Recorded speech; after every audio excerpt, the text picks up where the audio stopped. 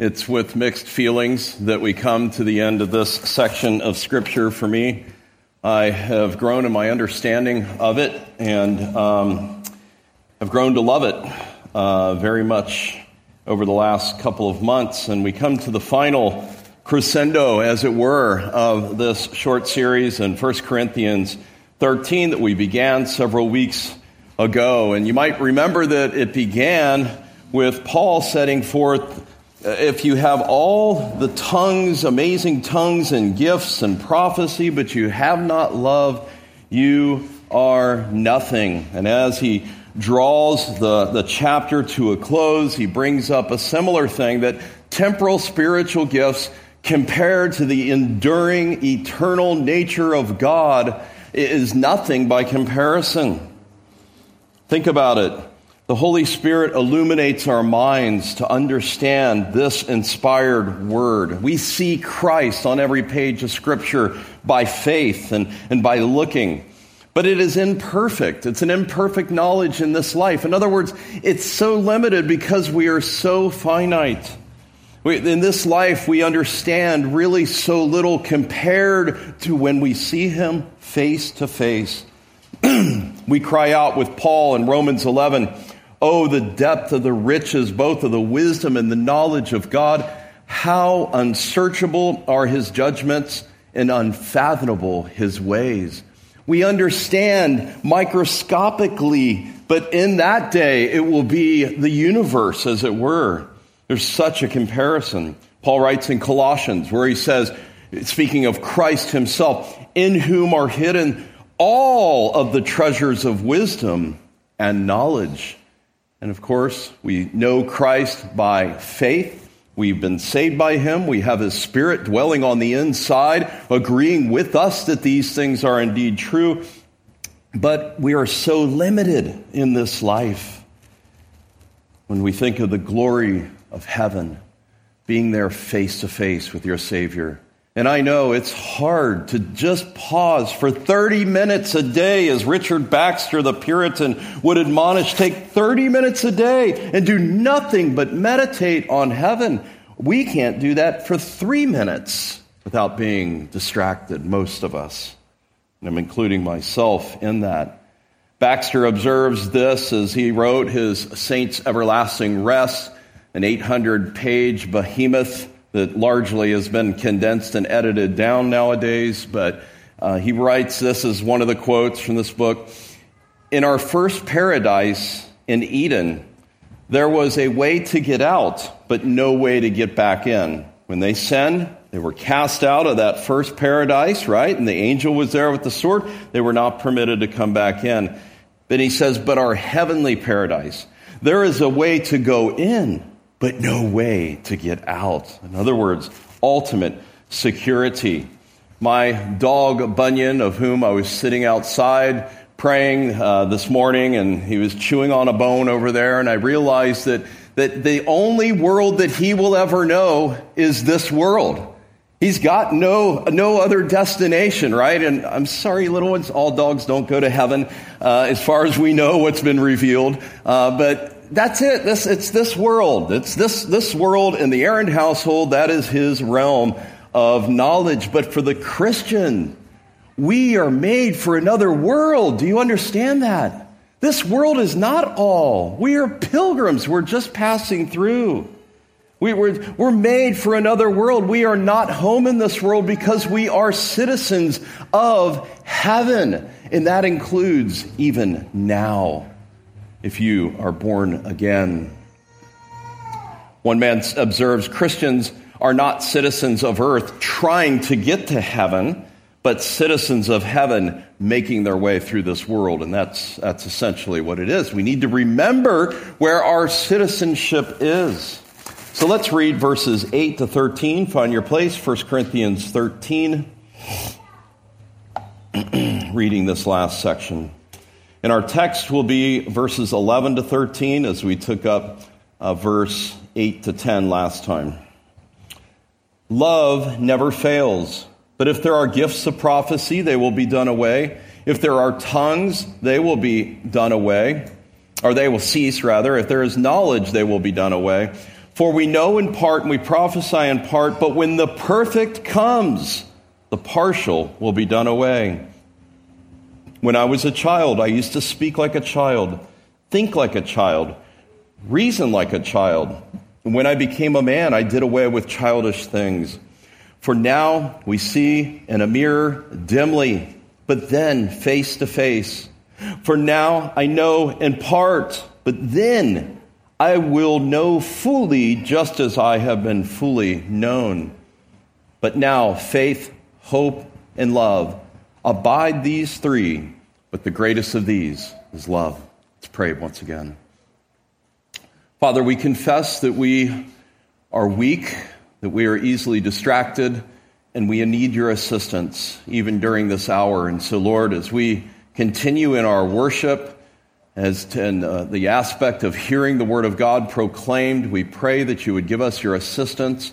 We pray that you'd pour out your Spirit in manifold portions upon this, the membership of this church and every person in this room to assist unto that end.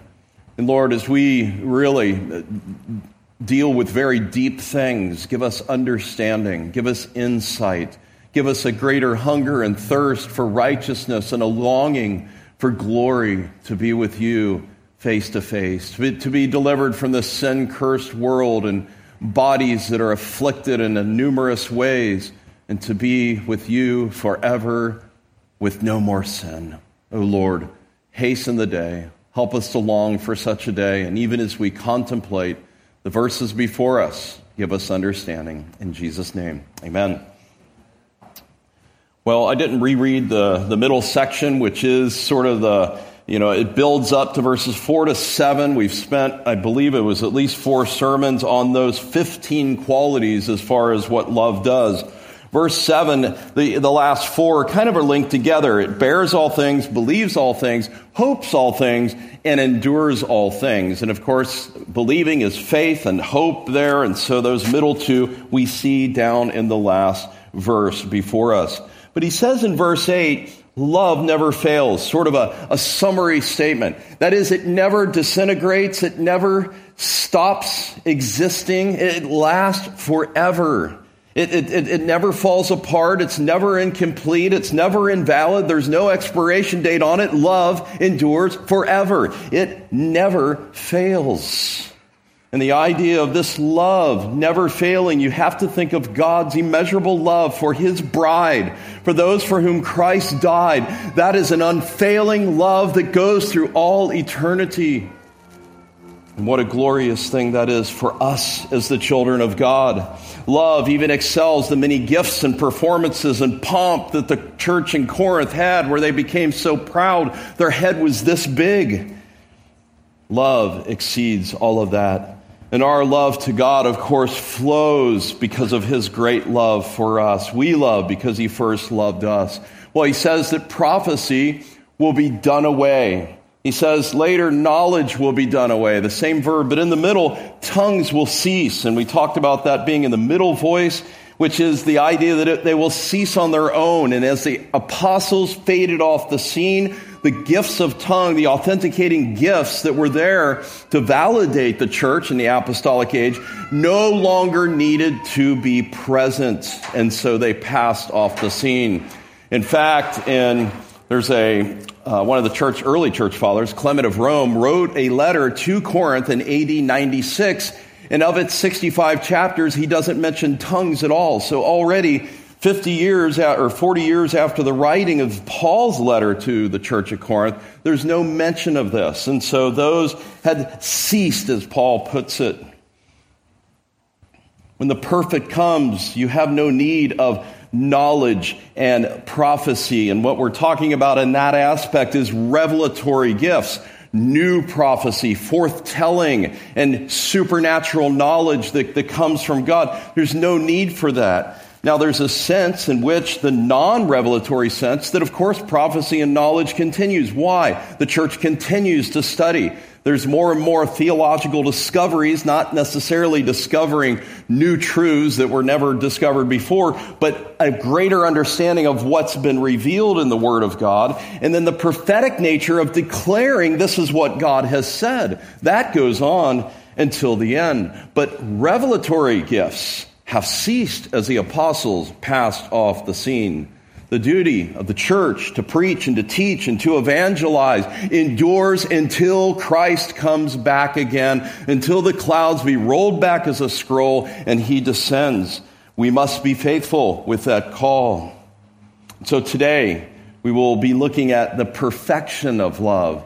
I don't even remember where I got these P's, very common. Several commentators used it. It might have been Matthew Henry at first. The prerequisite of love, if you do the gifts, if you have the gifts, but you have not love, you're nothing. The portrait of love is the middle, and then the permanence of love. Love never fails and endures forever. And now the perfection of love that we'll see when we are perfected with him in glory. And Paul illustrates this several ways.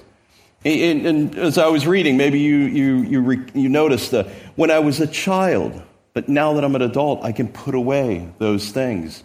I see something of a reflection dimly, and we'll unpack what that might mean. But then, face to face, there's these comparisons. Here's these three virtues, but the greatest is love.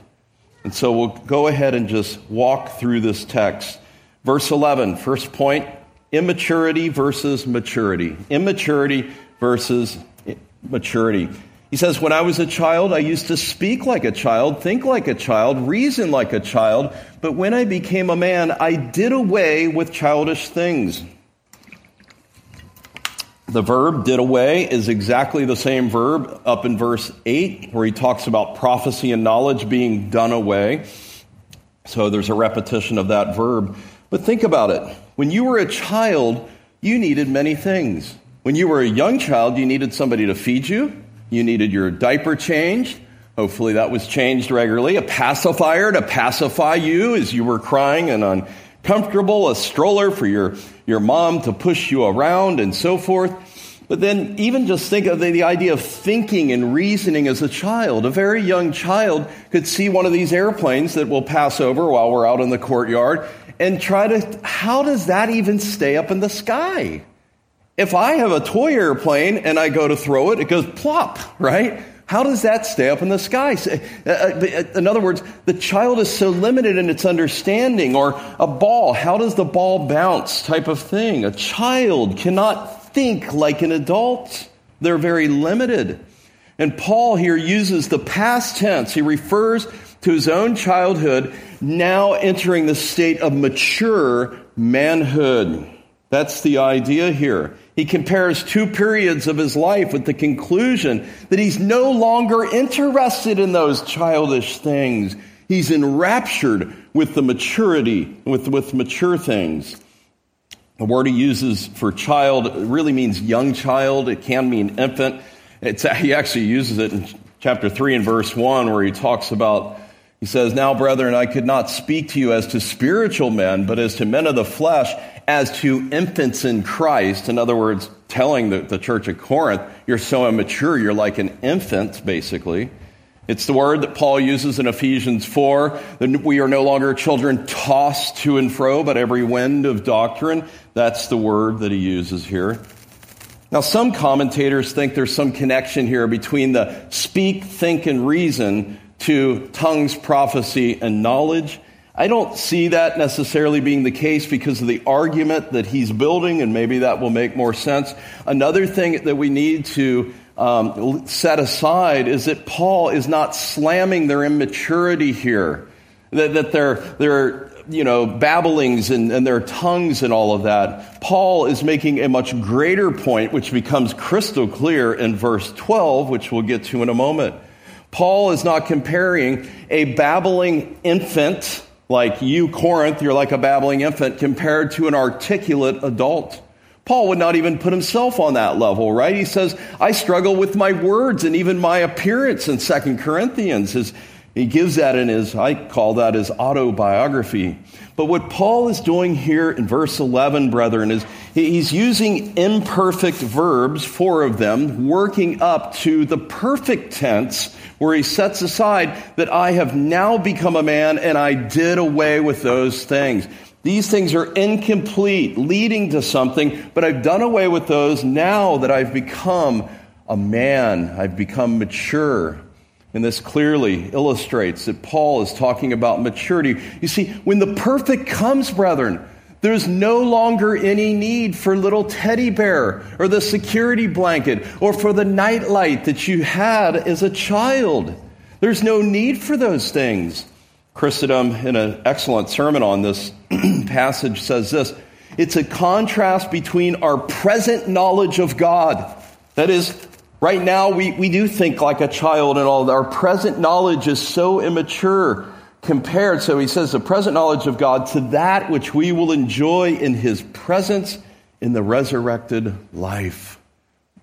I hope some of you had a chance to read at least part of Jonathan Edwards' great sermon, Heaven, a World of Love. I put a link to it in the church email last night. Here's a quote from it, speaking of Christians. Their hearts shall be full of love. That which was in the heart on earth is but the grain of a mustard seed, shall be the great tree in heaven. The soul that in this world had only a little spark of divine love in it, in heaven there shall be, as it were, turned into a bright and ardent flame, like the sun in its fullness and in its brightness, when there is no spot in it. You see what he's saying here? It's just by comparison. We think we know so much, and I love theology. I read a lot, but the more I study, the more I know what I don't know, right? But even, theologians can get to a place where they think they've got it all figured out. But the idea of this text and the idea of what Edwards is saying is that's a spark compared to the full flame. There'll be no comparison when you see him face to face.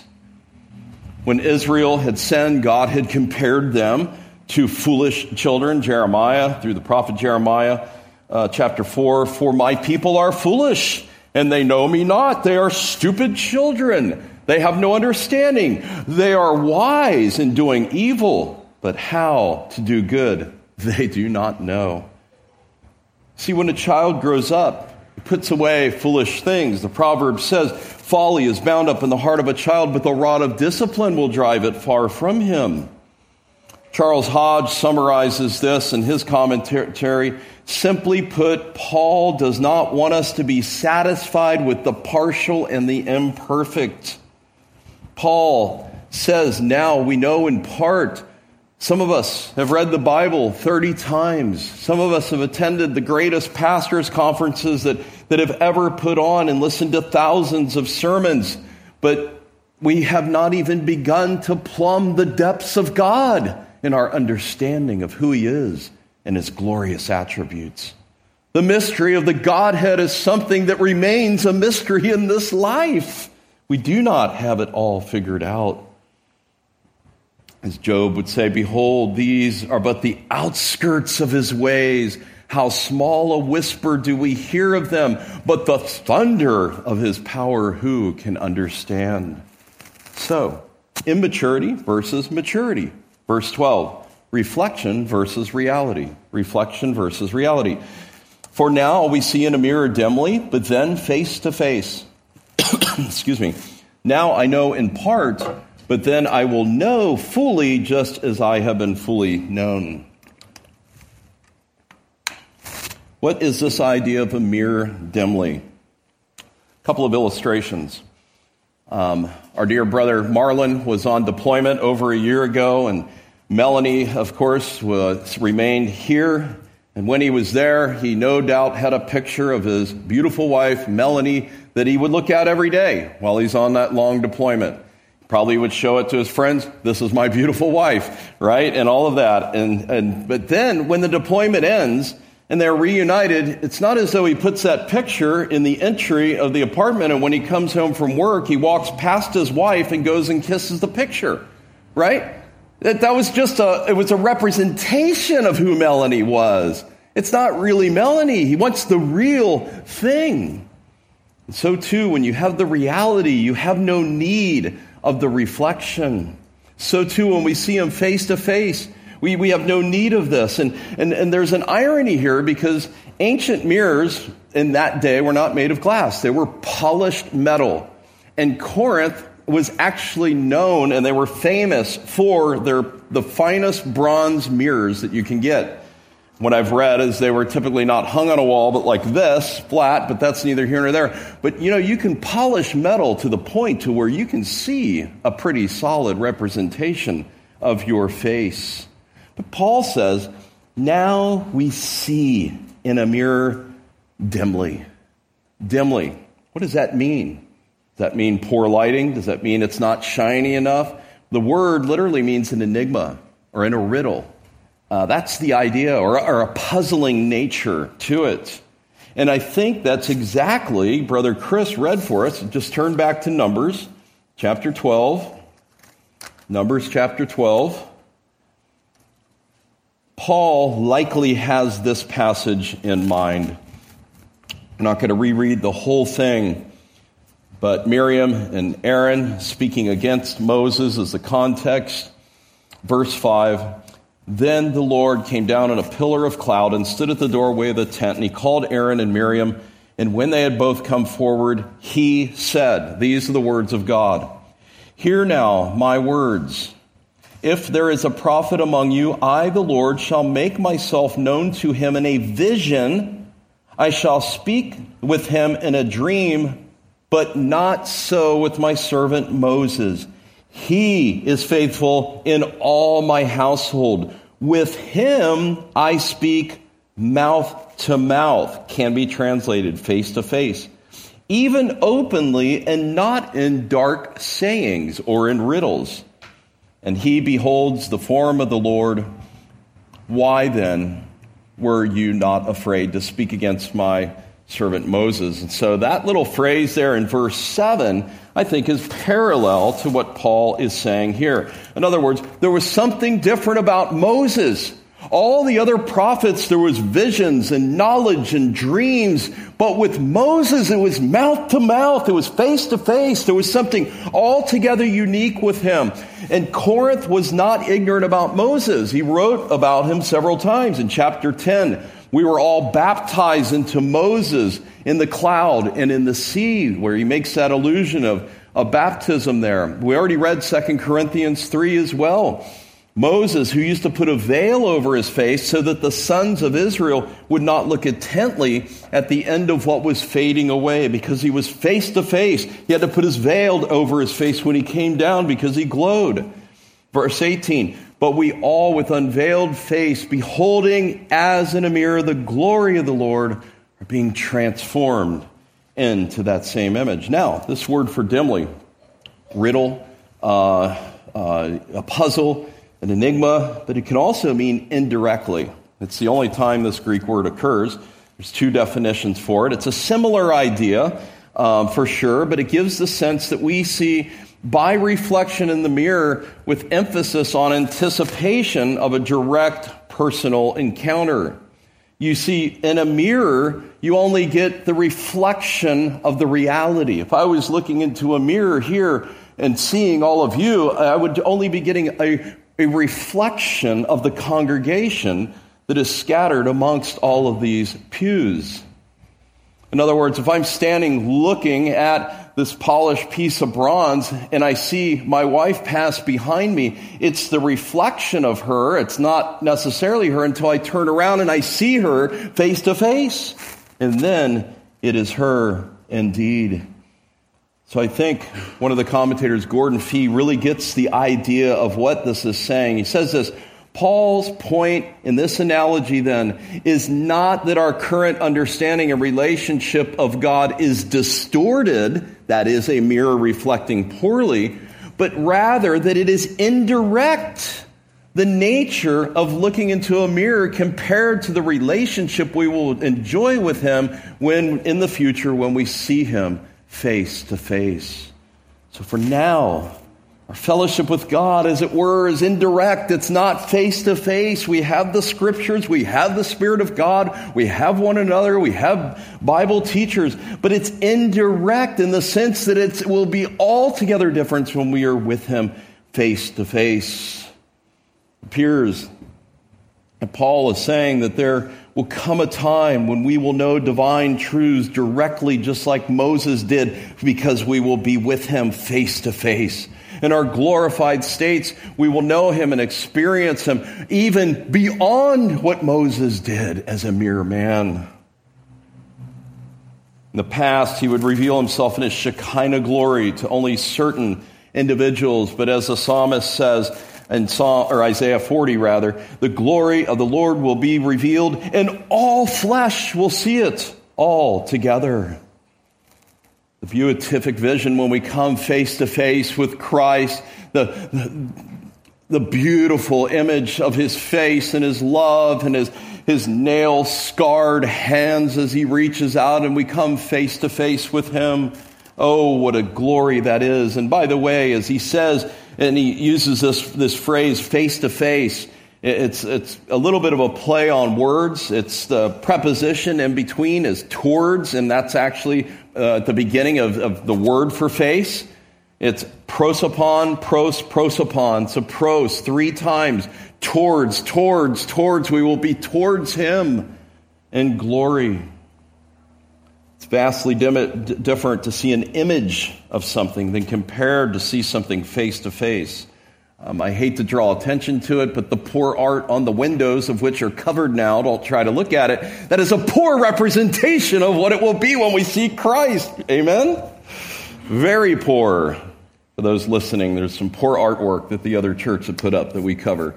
Anyway, so he compares our human minds being unable to grasp the full meaning of God's truth compared to the future when God will grant us a perfect but growing knowledge, right? We're not going to know everything all at once. Eternity will be a grand discovering of understanding more and more the covenant of redemption and the persons of the Holy Trinity and how they love each other and how they work together.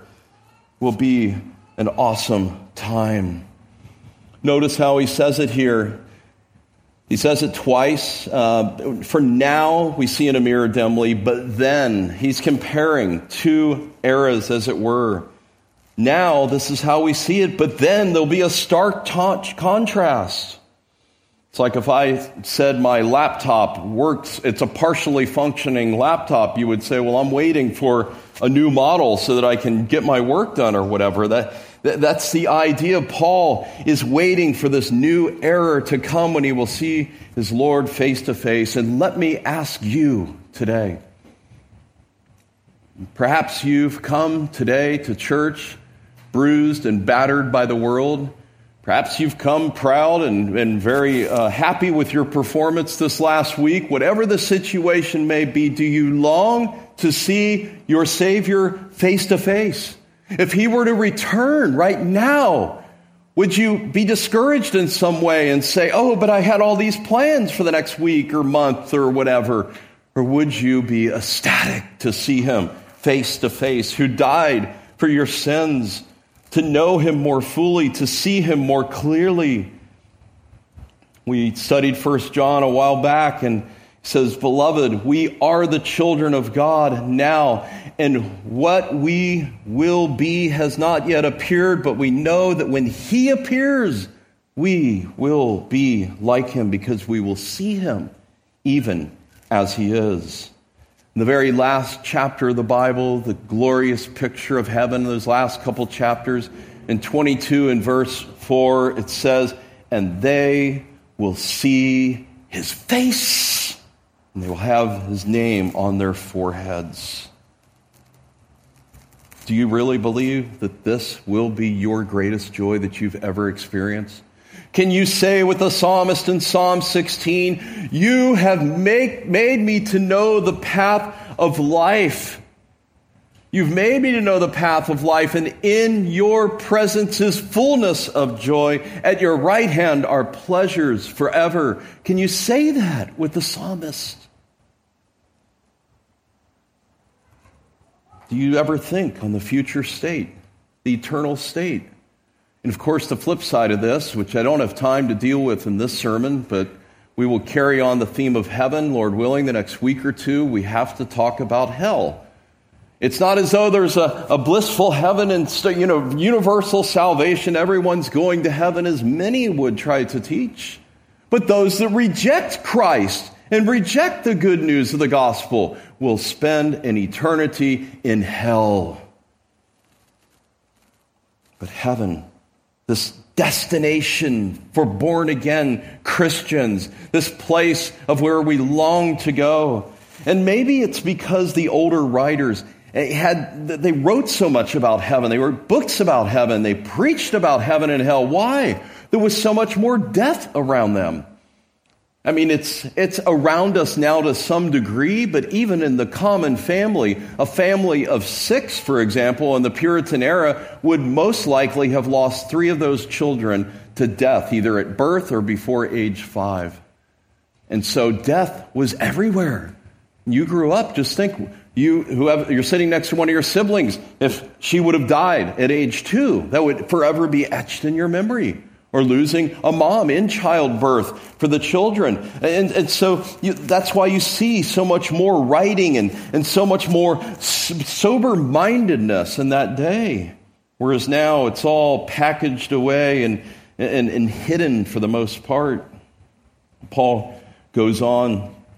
He says the last phrase, now I know in part, but then I will know fully, just as I have been fully known. The word he uses, what know fully, is epignosto. It means that idea to know fully compared to just knowing by, it's more knowing by experience and knowing in full measure versus just a knowledge about a fact. And he uses the future and the present here, and then the passive here that just as I have been fully known by God, I will know all things fully. You see, as one man said, in this world, we only touch the hem of the garment as to the understanding of God.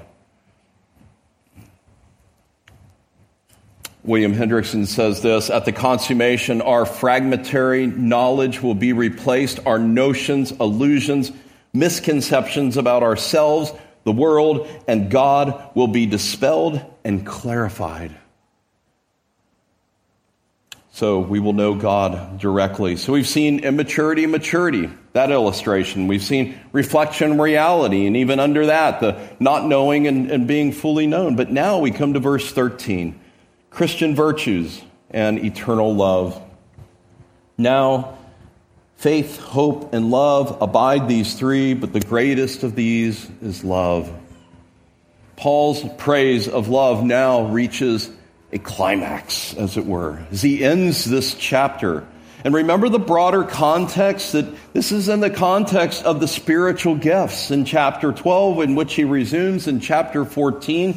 But he feels the need and the urgency to speak of the excellence of love tucked right into the middle. Now, this beautiful triad, faith, hope, and love, we can admit has been hijacked by the world. It's been hijacked by Hallmark. It's in millions of cards. And so that unbelievers can say, oh, isn't that a nice thing? It's been hijacked without its full biblical meaning. But not only is love greater than any spiritual gift, as he's already made clear, it's greater than any other virtue as well. The difference between temporal spiritual gifts and good Christian virtues, but love excels them all. Now, what does he mean here? These 3 virtues, faith, hope, and love. It's a familiar triad that Paul uses several times. He says that these abide in the NAS. A valid translation is remain. It's the same word in John 15, talking about the vine and the branches and us abiding, remaining in Christ. And so these 3 abide. These 3 remain to some degree. These are eternal virtues, but the greatest of these is love. Think about it. God is love. It's his very essence. But God is not faith and he is not hope, is he? God so loved the world that he gave his only begotten Son. And so in time, today, and all eternity, the concept of love remains foundational to our relationships with God, our relationships with one another. In heaven, our faith is not a trusting so much in what Christ has done as trusting the Father to be capable of sustaining us.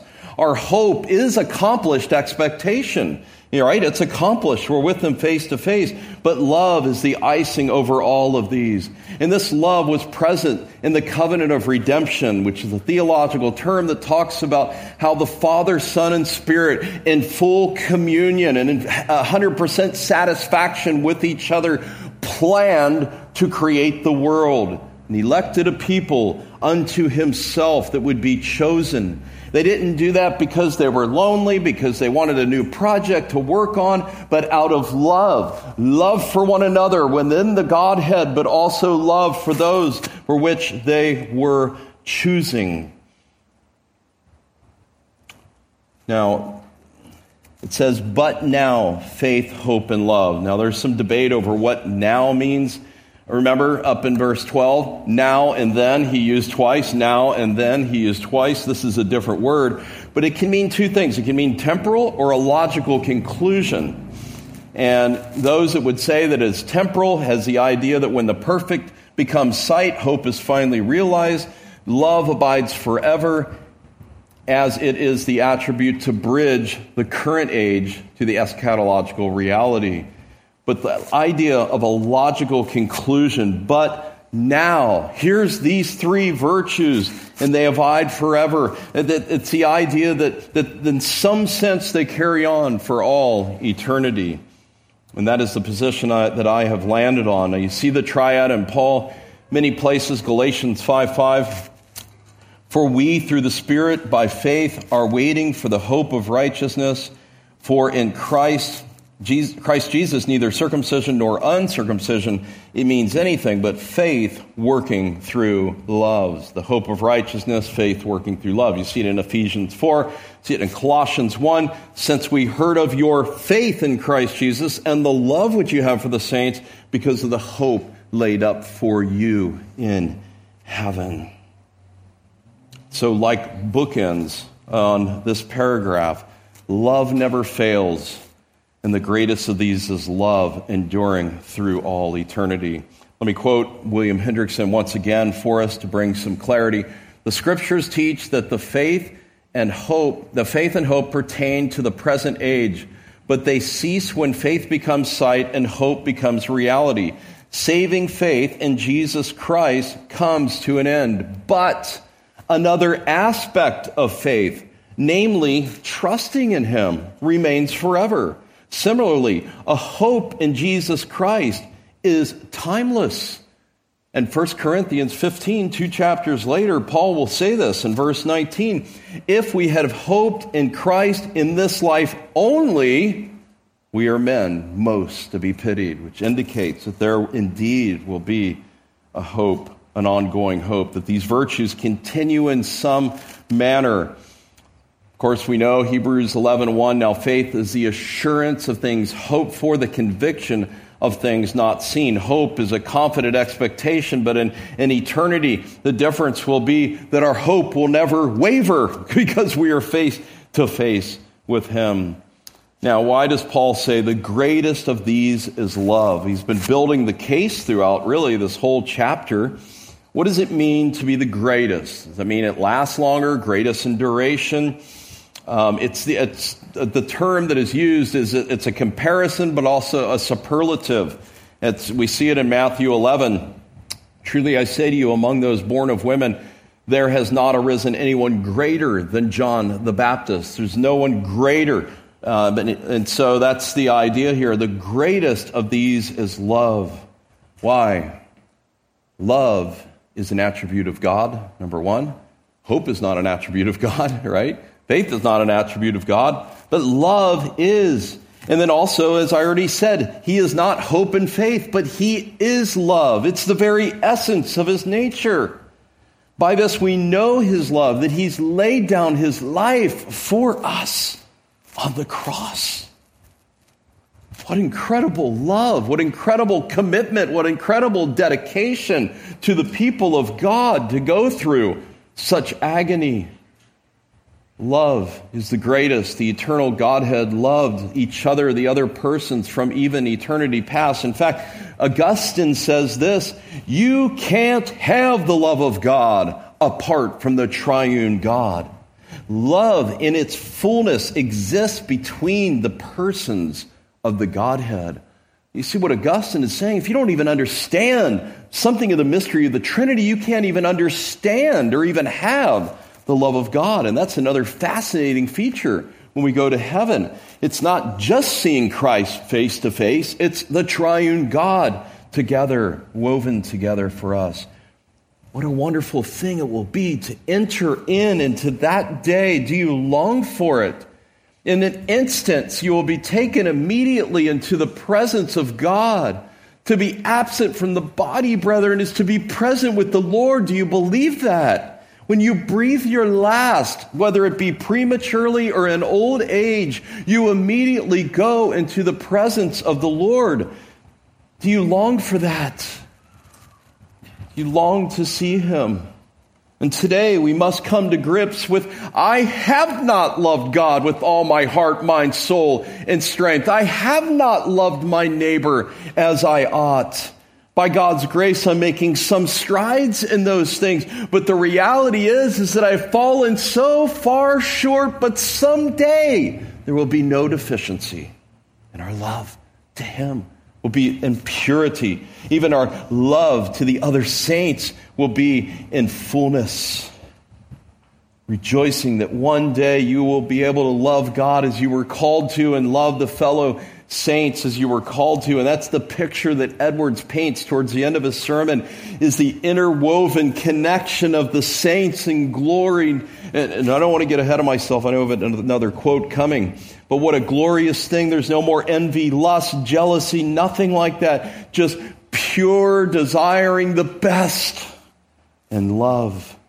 In fact, if you think of what is the crescendo of your salvation here today, is it your justification? That day I was declared righteous. Is it sanctification? Being made more and more holy? Is it the new birth, the regeneration? I submit to you, glorification is the crescendo. It's when you depart from this life and you experience in all of its newness and wonderfulness is to enter into heaven and to see Him face to face. Well, a couple points of application.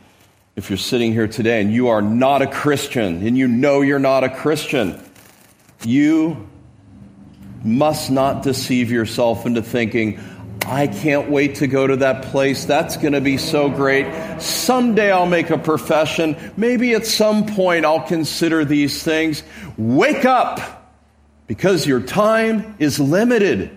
You cannot keep putting off the fact that someday I'll get right with God. Someday I'll make that profession. You may be made to stand before Him today, before the day is over. And if you are outside of Christ, if you haven't clung and run to Christ and repented of your sin, you will be cast into everlasting torment. And that's not for a week. It's not for a year. It's 1,000,000 years will be but the first second on the clock of eternity. You know, sometimes we can bear punishment. You know, somebody that says, well, I got 10 years in prison and I've got 50 more years to live in my life. Okay, that's not so bad. There will be no end to this. And furthermore, you won't be treated like you are in have a country club of a prison. You'll be in eternal agony in hell. Stop deceiving yourself that someday I'll get right. When I'm ready, I'll get right. Make it today. Listen to Edwards. He says, there are none in hell but what have been haters of God, and so have procured His wrath and hatred on themselves, and there they shall continue, get this, to hate Him forever. See, if you reject Christ today, you can say, well, I have regard for God. I've heard great things about God. I kind of love God, you know. No, you are a hater of God if you do not come to Him on His terms. And so get right with Him. I beg you, my friend, run to Jesus. His arms are open today. Opportunity is wide open. Turn from your sin, hate it, forsake it. Talk to one of us. If you can't sort these things out, we will guide you and direct you. But for Christians, brethren, let us long for this day of bliss that will be coming maybe sooner for some of us than others. Just a few things to think about. Long to come to a fuller knowledge of God, a fuller understanding of His glory. In this life, our brain is so finite and so limited. It's like a personal computer, 50 years, 40 years ago compared to what the cheapest smartphone is now. It's just such a vast difference. And so too for us, we're so limited. But do we long to worship Him not only in this life, but in the life to come in purity? As David says, one thing I have asked of the Lord, one thing, that's all I want, and this I shall seek. What is it? That I may dwell in the house of the Lord all the days of my life, to behold the beauty of the Lord and to meditate in His temple. Think of the new bodies that you will receive in glory. Those of us who have various pain and back issues and migraines and a litany of other physical traumas that we endure and we carry in this life because of this sin-cursed world, there will be no more pain. There will be no more suffering. Tears will be wiped away. Listen to C.S. Lewis. We must, I'm afraid, recognize that as we grow older, we become like old cars. More and more repairs, more and more replacements are necessary. We must look forward to the fine new machines in the future. That is the latest resurrection model, which is waiting for us in the divine garage. Isn't that true? You got this part replaced, that part replaced, and all this type of thing. And in the divine garage, what a glorious thing. But then, thirdly, to be delivered finally from this sin-cursed life. One day we will see Him face to face. We won't be plagued with our own sin. Even if it's just in the mind or whatever, we won't be plagued with that. And listen to Edwards again from his great sermon.